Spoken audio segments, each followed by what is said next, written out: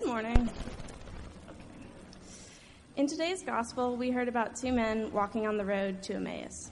It has been 3 days since Jesus was crucified, and they are sad and discouraged and bewildered. They encounter a man who asks them all about what has happened.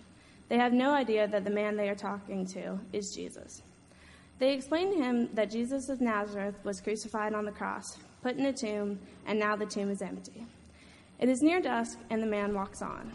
But as he turns to leave, the two men stop him and invite him to stay at their home for the night and share a meal with them.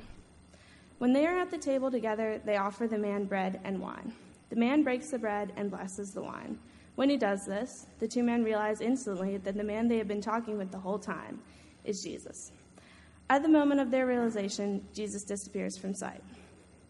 When I listen to this story, what really strikes me is that the two men actually stop what they are doing and focus on the stranger walking along the road. The last 3 days have been very upsetting for them. Their world has been rocked. It would be understandable if they didn't even notice the man, since they are so consumed with their own doubts, worries, and concerns. But instead, they see the man walking along, stop what they are doing, and speak with him. They show concern for him, and they invite him into their home and feed him. What I hear when I read this story is the importance of getting outside of myself and looking around. I need to take the time to notice others, notice what is going on as I move through my day. When all I do is focus on all the things on my to-do list, the deadlines I'm facing, the AP exams I need to study for, and my hectic schedule, I lose sight of those around me and what's going on in their lives. I miss things, and I lose opportunities to listen and help. I pass by experiences, and I don't even realize I've lost them. When we actually take the time to stop and quit focusing on our own needs and worries, we are given the most amazing opportunity to see and hear those around us who may need us. The fact that they stopped and focused on this man rather than their worries gave them the opportunity to see and hear something wonderful. I would like to close with a story I read, written by Jeff Olson in his book, Hearts Burning Within. It begins. There was once a little boy who decided he wanted to find God. He knew it would probably be a long trip, so he decided to pack a lunch, 4 packs of Twinkies and 2 cans of root beer. He set out on his journey and went a few blocks until he came to a park. On one of the park benches sat an old woman looking at the pigeons. The little boy sat beside her and watched the pigeons too. When he grew hungry, he pulled out some Twinkies. As he ate, he noticed the woman watching him, so he offered her one. She accepted it gratefully and smiled at him. He thought she had the most beautiful smile in the world. Wanting to see it again, he opened a can of root beer and offered her the other one. Once again, she smiled that beautiful smile. For a long time, the two sat on that park bench, eating Twinkies, drinking root beer, smiling at each other, and watching the pigeons. Neither said a word. Finally, the little boy realized that it was getting late and he needed to go home. He started to leave, took a few steps, turned back, and gave the woman a big hug. Her smile was brighter than ever before. When he arrived home, his mother noticed that he was happy, but strangely quiet. "What did you do today?" she asked. "Oh, I had lunch in the park with God," he said. Before his mother could reply, he added, "You know, she has the most beautiful smile in the world." Meanwhile, the old woman left the park and returned to her home. Her husband noticed something different about her. "What did you do today?" he asked. "Oh, I ate Twinkies and drank root beer in the park with God." And before her husband could say anything at all, she added, "You know, God's a lot younger than I imagined." The voice and presence of God is all around us, but it's not always easy to see and hear. It is difficult to separate from the loud confusion of life that quiet voice of inspiration. Unless you stop and give of yourself, you'll probably miss it. God talks with us in a quiet way. As we all walk our own road to Emmaus, God will meet us too, even if we do not recognize him. We just need to stop, listen, and open our eyes.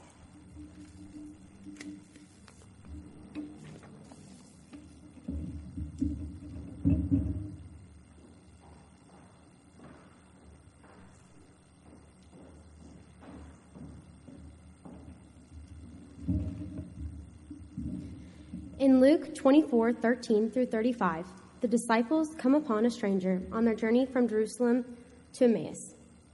This stranger joins them in discussion over the recent events that had happened in Jerusalem. As they continue on their journey, Unknown to them at the time, this stranger they're talking to is Jesus. When they begin to part ways, the disciples urge for the stranger to stay with them, and he agrees.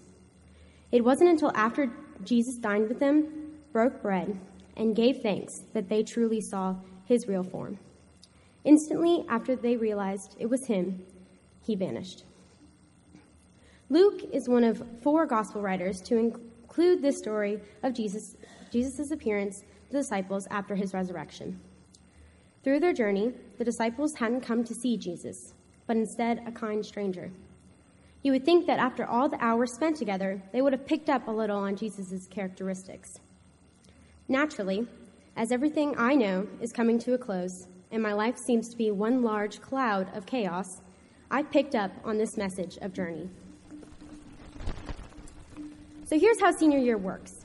Essentially, everything you know is now being uprooted, and a whole new life is being placed in front of you, eagerly awaiting for you to take it.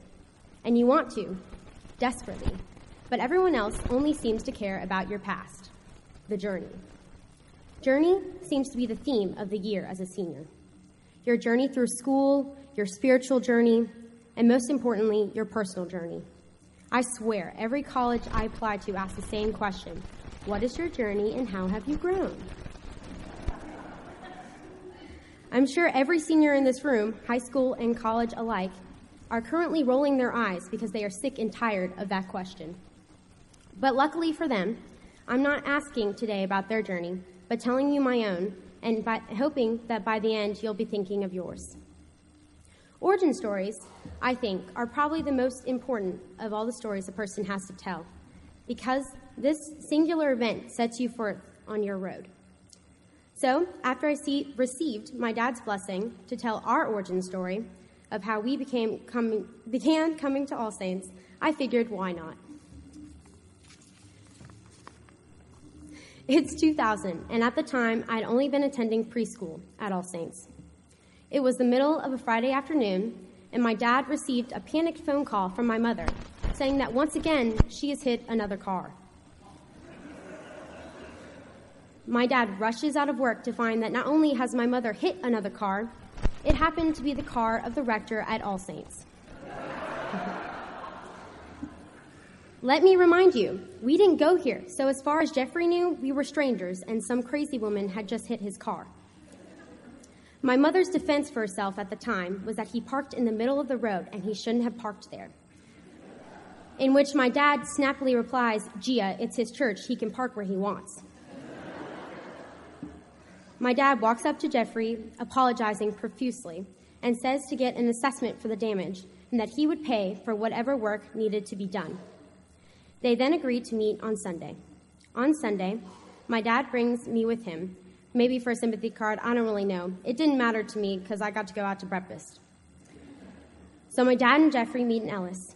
When my dad asks how much it costs, Jeffrey very calmly states, I've had the estimate done. It's around $1,300, but it's not that much damage, and I know I've had my fair share of accidents.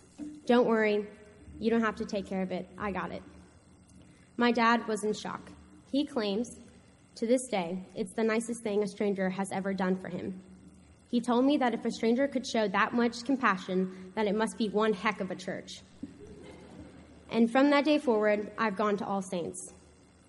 Though I started coming to All Saints at the docile age of 4, I can't remember one period of my life that you guys haven't been there. Whether it was Miss Kimmel yelling at me for always being late for the past 12 years, or Joanna and I eating sugar cubes at her tea party / birthday party when I was 5 in Ellis. Some of my greatest friends and mentors come from here, and these pews hold some of my favorite memories, like when I got baptized at the elderly age of 12 and walked around the church water dripping down my dress. And even the not-so-great ones, like when a friend and I accidentally broke the window in Ellis Hall with a bouncy ball. I don't think my dad has ever been angrier with me. All Saints has given me a lot more than I could have ever asked. You all have been instrumental in my growing up and the shaping of who I am today. Even when my road seemed endless, someone from All Saints would be there to support me, always. Now, how does this apply to what I had said earlier? I think that if you were to take anything from this, it's that God appears in mysterious ways. The disciples had given witness that Jesus was raised, that he had walked with them and talked with them, explained the scriptures to them, and broke bread at their table. It's in these dark hours, when the road is long, that miracles can happen along the way. That when all seems lost, welcome the stranger that joins your journey or hits your car, because you never know what you will receive from their kindness. Thank you.